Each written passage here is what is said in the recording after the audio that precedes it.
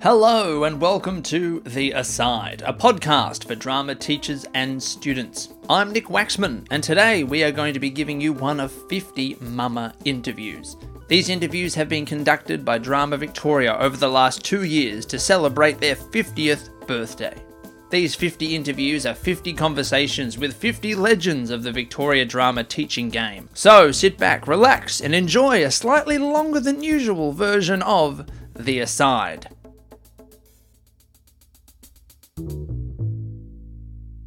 Please note that the audio quality varies depending on where the interview was recorded. Aloha.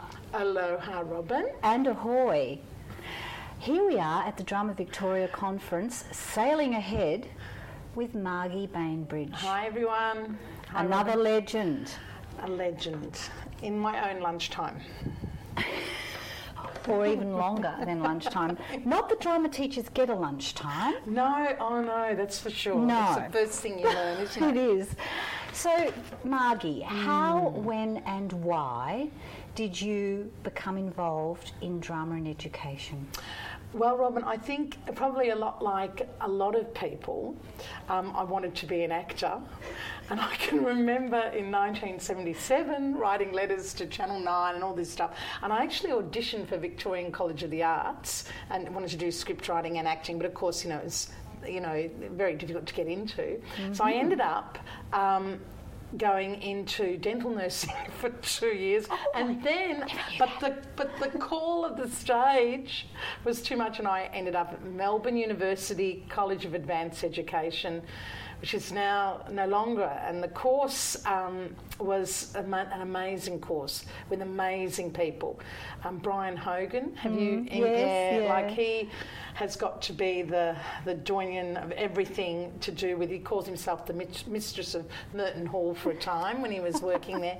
But amazing people like Brian Hogan, Darryl Wilkinson, Peter Ralph, Roma Burgess. Anita Sinclair, incredible people. Linda and Davies. We swanned around the in that brown building on the corner of Swanston and Grattan Street and went to PAs, and we frolicked on the lawn. In leotards, Margie? We were in blacks, that was Yes. the standard thing, but op shops, we wore a lot of op shop stuff, a lot of black stuff, and we were very, very special people, very amazing people. I think they called it the Mad Building. It was the Mad Building.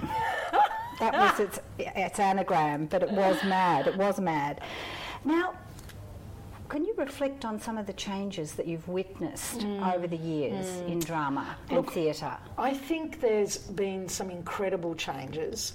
I mean, I was lucky enough to teach, would you believe, the last of my course at Melbourne Uni. I was a sessional lecturer in 1996. I know that because that's when Sarah was born and I was pregnant, and I'd run across to the Royal Women's, have the tests, and then go back and teach the afternoon run across class. and have the baby. No, it wasn't that bad. It nearly was that bad. But I think it's changed a lot. And I mean, but the essence, the heart of drama education has not changed. Like that, if anything, it's blossomed. The fact that there is a project like this is incredible. And, even when we were at uni back in those days, it was the drama people that taught us to teach, was the drama people, because I think we were always trying to justify our subject and feel, like we weren't second-class citizens because we weren't drama teachers. A legitimate part of curriculum. Yeah, absolutely. And I know that Nadi did a lot of work in advocacy and stuff like that. I was lucky enough to be education officer. I was mentored a lot by Tony Titaro, and I was lucky enough to be education officer at the Victorian Association for Drama and Education, Bardi, and I did that job for about 3 years. And I worked with people like Bruce Burton and Andrea Burton, the amazing people from up up in Queensland, Bruce's Text Living Drama. So I think the changes in drama education is that it's become even more legitimised through incredible stuff that people are doing now. Whilst we might have frolicked in our black and learnt about our toe, back in the early 80s we certainly did not teach it in a classroom. Probably the most exciting thing we did was mime work with the kids in white faces and stuff like that. And I mean, I think that the subject has grown incredibly, especially through the introduction of VCE back in the late 80s, early 2000, and because way back in the early 80s we could make up our courses, so every school did something different, but now it's just incredible, the standard, and the people that I see coming up who are young drama teachers, it's just wonderful. There's so much more scaffolding for them and structure for them. You know, I go to sessions and I hear them saying, "Oh, but what about this?" And I think you have so much more now than we did, and we had a damn good course. Yes. I mean, so you know, like, but also, I mean, people who really pioneered drama in the western suburbs of Melbourne. You know, Joan Brogden sadly has passed, but she did a lot of stuff to do with theatre, and also Ray Kenny at that time, but like. With drama, I think that it is still this incredible, vibrant subject that although people in schools say, "Oh, it's just drama, it's second class citizen," we're always trying to justify ourselves, but we do more damn work than anyone, to put the school. I like the fact you're owning that, Margaret. I am owning that. I'm owning that. And they said to me when I first started, I'm 56 now, and when I first started in the early 80s, they said to me, "Oh, you'll burn out. Drama teachers burn out." Like, that is bullshit. If anything, I feel more rejuvenated and excited about teaching drama than ever before, and watching the young ones too. I get inspiration from them. Yes, I agree. You know, they bring fresh ideas and fresh perspectives to you. And there's a lot of courage out there. You know, they'll tackle really interesting theatrical form and interesting subject matter. Absolutely. Yeah. And I mean, you know, I remember when we came out, and Juliet Francis, I don't know whether you've got her down, or maybe she's gone more over to the media side, but she was at MLC. But she did a production of, what's the roller skating musical? Midnight Express. Yes, she did a production of that with 80 kids at the they have more performing venues now in Melbourne, but you know, and I remember she was only in her early 20s. It was incredible. and now, you know, like, we do all sorts of things. We actually write our own shows at Buckley Park. I write every year, every other year, take it in turns. It's usual standard stuff, but you know, we have 160 kids in the production, and it's magnificent. Fabulous, and something that they all look forward to. Yeah. Highs and lows of your career. Highs and lows of my career. The low probably would have been in 1983, my very first time I'd put on a production, a musical production, right? This was me, on my own.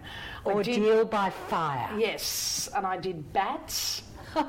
And I had, and we did it in the gym, and I hired bloody seats and a stage, security, everything, right out at Gladstone Park High School. They've now got a theatre, damn it. I've never taught in a school where there's a theatre. Like, I've got a converted gym. Yeah, I would kill for, what you had at Loretta, you know, a big performance space. That would be so awesome. But, so I did this production of Bats, had lots of kids on stage. I was 24, the first time. And I had a little girl in year 9 who was doing the stage managing. And she was incredible. She ran around and she did all the organisation and stuff like that. And one night, as you do, and back in the 80s, we didn't have the rules that we have now. Thank heavens. Thank goodness. I don't know. Anyway, we were in the gym and I was so tired. Anyway, the audio-visual bloke pulled out a bottle of Southern Comfort. Oh, my goodness. And I can't believe I did this. I had a drink of Southern Comfort with this year 9 kid. I can't believe I did this. It's on video. because we were so tired, and it was after hours, something like 8 o'clock or 9 o'clock at night. You know, we had a little snip of that and whatever. I can't believe I did that. Anyway, we put on the show. It was my very first time. Then on the Friday, after the show had finished, no, it was the Monday morning, and the principal called me into his office, and the vice principal had no personality at all, and he said, "You're in trouble." And I'm thinking, oh, shit. I nearly said fuck then, but I'm not going to do that. I said, You just did. I just did. It's okay. I said, shit, I'm in trouble because I've had alcohol with these two people in the gym late at night. You know, that's a terrible thing for a young teacher to do. But then he told me that Robin had taken a hose from the garden, had put it in the exhaust of her parents' car. Wasn't me. This is No, the it student. wasn't. No, it was a student, Robin Pike. Dear Robin Pike, she would have been only about 15, she would have been, year 9, and she'd killed herself. And she'd gassed herself in the car. So the production, I found out later, she'd actually left a note to me. Like, can you imagine a young teacher? This is the first worst year low out. I think we've yeah, had, I'm sorry, Margie. this is the worst low. It is the worst low. And she'd left a note, and it was just, "Dear Miss Bainbridge, make sure all the kids get the not kudos, but the praise that they deserve." And what's sad, and in retrospect, I mean, it was devastating for me. I hadn't dealt with any death. I had, you know, never before had I dealt with death or had to go to a funeral. But what I realised later was that drama production had kept her alive another 4 days, another week. You know, so her last bit of life was being involved in this production and having this position of power. I found out later that she, of course, was very disturbed, but I hadn't known all that. But I had it was a sad story, very sad story, and it does. I mean, you've probably lost kids yourself in classes, you know, from accidents and stuff like that, and it does. They do stay with you. Yeah, they do. Those children. They do. They do, and that was the low. The high. After that, I think probably anything could be higher than that. Yeah, I know. And but you also realise, but through that, I tell that story not to, I mean, it's terribly sad, and thank God youth suicide is on the agenda and they're trying to do things about it. But what it does show is the power of drama to invigorate kids and to give them something other than what's in the classroom, and a focus in life that they may not normally have had. Yeah. And so it was incredible. And anyway, I went on to do other productions, and it's something that I really care about. So I don't have lunch times or anything like that. No. I'm involved in rehearsing and that sort of thing. The high for me in my career would have been being appointed. 2 highs, if I'm allowed to have 2 highs. You can have 2. After that low, I think 2 highs is fine. 2 highs, I think, definitely would have been the appointment that I got as Education Officer at Drama in Education. So I'm trying to calling it Drama Victoria, Vardy, because I knew the name of virtually every teacher in the state, and they were all trying to come to terms with this new thing called VCE, and I ran workshops, and I also ran a conference, and it was an incredible thing. I didn't have children yet, and it was an incredible thing to do that, and I felt very privileged to meet most extraordinary professionals. Yes. In drama education at the time, not just in Australia, but from right around the world. We had people come to a national conference. As well, an international one. Sorry, the growing days of the just subject. Just incredible growing days of the subject and advocacy for it, and it was amazing. The other high was being a sessional lecturer at Melbourne Uni and teaching the last year of the very course that I did. And as a student, as a lecturer then, but working with these students, I'm very, very lucky. Wow. So that's incredible. And I think the other highs, which every drama teacher would say, was of course, you know, opening night when you go, oh, thank God, or even the closing night when the kids thank you and you feel like, oh, I've done that, you know. Who are your standout mentors and collaborators over your life's work, Margie? I think over my life's work, I think Rod Parnell was incredible in VCAR. He helped me a lot. Tony Totaro, Peter Elliott and I can remember agonising in my lounge room back in the late 80s over the study design, which was nothing compared to now. You know, a glass of red, and we're trying to work out, well, what do they want us to teach? Yeah. But we did it, you know, and Tony running workshops on role and character, which was there then, and getting us all to dress up and go crazy, and other teachers going, this is rubbish, this course, you know, I don't want to teach it, and me having to say, look, you know, you've got to teach it. No, anyway. Yeah, it's mandated. You have to do it. You have to do it. And I mean, and how amazing all the productions now that there are, you know, on the playlist, and the way the theatre companies are, you know, bringing kids in and doing lectures and stuff like that. And I think one of the other joys that I have at the moment, towards the end of my career, is taking the kids into, well, this is Melbourne Theatre Company, this is what this is Theatre Works, and look at La Mama, this is the birthplace of Australian drama. It's very exciting. We're very lucky. It's a very enriched environment, culturally very enriching in Melbourne, and we've got still many of our theatres here, and the students benefit from that. I think so. I think it's been demonstrated that many teachers value that attendance at live performance most highly. You know, they love that. And the kids do too. Yeah, and the literacy that the kids develop. Absolutely, and I think it's lovely. I mean, that's the other thing about the drama education community, and it always has been, always. People have helped each other. People have, you know, reached out and given courses and given resources and stuff like that. I'm the one, though, at Drama Victoria, who said in the late early 90s, I think. My maths is not very good. I said, what do we need a website for? What's that? Of course, now I'm fully... You don't have one, you just don't exist. What do you attribute the longevity of your career to? I think a love of the subject and the magic that it creates within kids. And I think it's just never boring.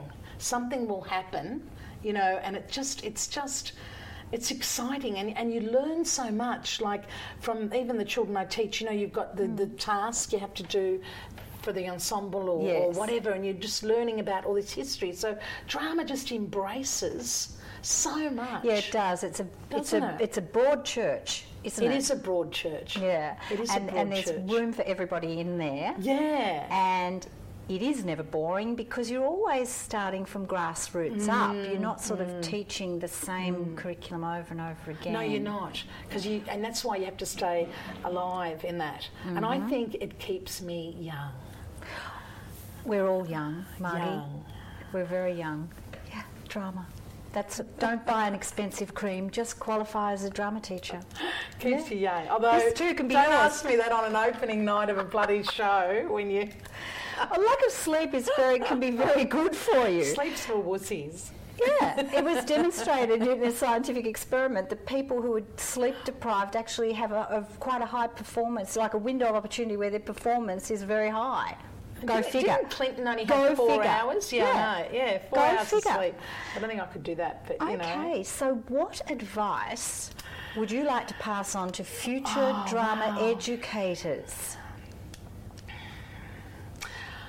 I think what I want to say to future drama educators is maintain the spirit, don't give up, and don't let those fuckers who are tired of teaching, tired of kids, don't let them ruin your enthusiasm, because the greatest thing in the world is to be a drama teacher and create magic every day. Every day you're working with fantasy and creating, and that thing that you created with your Year 7 class did not exist before you walked in there and created it with those kids, and it's a wonderful thing to do with your life. And it's a vocation, it's not a job. I like that, a vocation, not a job. I think many of the legends that we've interviewed have expressed that in different ways, that they have this incredible connection to the work they do that is a different connection to other Very different. other disciplines. Very different. Yeah, Very different. I think possibly music teachers have a Yes, similar. they do. They and do. Possibly art. It's about that cultural enrichment, isn't it? And that the creativity. magic and the creativity. The creativity is oxygen, and that's what's exciting. Yeah, Yeah. yeah. It's a very energising environment, isn't it, for everyone? Absolutely. Have you you haven't brought any items along? No, I'm terribly sorry. No. There's some very sad lesson plans. I used to hate doing learning goals. Now I do one every lesson because we have to. Yes, I know. The expectations have ramped up. So, thinking about the present associations that are around, what have you valued that comes out of things like Drama Vic and... for sure, the camaraderie. I mean, you and I met today. We haven't seen each other for 20 years, but I knew your name. You know, we had worked together, and I think there's a camaraderie there that I don't know whether it exists in other subjects, but it's not even like we compete against each other, because we don't. We kind of... No. There's a brotherhood, a personhood, a sisterhood. We're in the hood.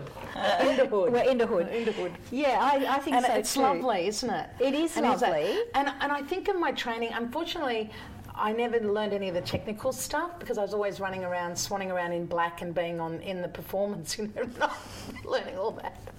And I think people are highly skilled now in all sorts of areas, which is extraordinary, Yeah, and I think there are far more areas happy to resource people in schools too. You know, there are arms in different organisations that are where schools can interface and learn about these different areas. With the industry and that. And all those links to, I think, M2C, the Malthouse, running programs for kids, ambassador programs and bringing them into that environment. Like, it is, I don't know what's happening in the rest of Australia. I don't care. It's here in Melbourne. It's all happening. But it's like Melbourne has this vibrant, alive theatre scene. Accessible theatre. It's accessible. Because I even went to the, what am I trying to say? The festival, the independent arts stuff. Oh my God, Melbourne Festival. Yeah, the Melbourne Festival, the Fringe. And the Fringe, thank you. Yeah. Fringe, blonde hair, Fringe.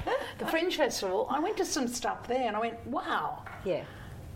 Yeah. Just creating stuff. You could always go out and unearth a little gem, and it's wonderful that the students from quite an early age develop an intimacy with the various theatres and the work that goes on.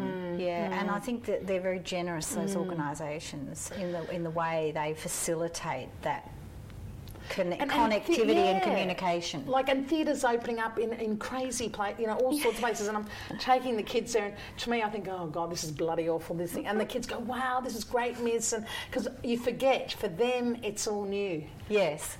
And it's a wonderful thing, and I'm very, very lucky. Okay, now, so no regrets about going into the industry. No. Glad you didn't continue with the dental nursing definitely glad I didn't do that. You jumped ship. Definitely glad I jumped ship and made a life about drama and a life about developing children's creativity and their vision for things. It's great. And what do you think the future of drama in education is or could be? Well, I think if you're watching this in 3020, there'll be a holographic drama. I don't think drama will ever die. I don't think it will. I think it's sort of one of those subjects that's just a magnificent thing for kids to do. The future, I think it's just going to go from strength to strength. I think more and more people will become involved in performance because we'll get tired of, the YouTube and stuff like that, when you can have real YouTube, you can have theatre, you can have performance, and I think more people will become involved with it as our population grows. People will be searching for things that are outside their world, and drama gives you that. Yeah, the level of intimacy and immediate contact. Yes. And, you know, maybe the idea of being enriched by newer cultures that are coming to us. Actually, that's the point. That will be the future. We'll be studying Afghanistan drama. Like the Indigenous, we were talking before, Robin and I, about Indigenous drama, Aboriginal theatre. We were taught, first of all, I was taught, yes, this is what we do, you know, and then we were taught, no, you're not allowed to do anything to do with Aboriginal theatre because it's, you know, sacred and stuff like that. And it's really interesting. And now we're embracing that stuff. That's right. The conversation is starting again. And, you know, when I see these migrations of people, these groups of people coming in, you look at them and you think, which one of you is going to be the playwright for your group? Right. Which one of you is going to be the theatre maker, the dance maker for your group? Because those people are there. And some of those people are in our schools at the moment, which is actually very exciting. I think it is, and I think also the use of IT is incredible because kids can create all sorts of things on a computer that they couldn't do in the past. I've got a book on coding. I'm trying to teach myself coding, but yeah, I can make an app then, a drama app. So that would be pretty interesting, wouldn't it? We'll keep our eyes open for that, Margie. You might have to do a session on this next year at the conference. Drama apps for drama students. Yeah, so or DAP, notes. As we're going to. DAP. We're going to call it Dapper. Yes. I like that. Margie, it's been wonderful to speak to you. Oh, Robin, thank you. And thank you for coming in. Thank you so much, and I'm so privileged to be counted as part of this. It really honours me, and this is also another high, because let's face it, as a drama teacher, we don't get a lot of stuff, you know, like look, we do our job, we know whether we've done a good job or that sort of thing, but it's lovely to have a body of work like this that speaks to the future, that tells our profession and is advocacy for our profession. And I'm very, very happy to have been here, and thank you so much. And drama, it rocks. It does. Well, that's all from us at The Aside. There are 49 other mama interviews you might like to listen to, so please do feel free to go and find those and have a listen. Thank you to all the people involved in conducting the mama interviews. The list is extensive. Happy 50th birthday to Drama Victoria, and thank you to the 50 legends for giving us their time. If you would like to ask The Aside a question, or you have a suggestion for a future episode, please do not hesitate to contact us at asidepodcast@outlook.com. Thank you to Eltham College for letting us record here. Thank you to Drama Victoria for their ongoing support. And of course, thank you for listening.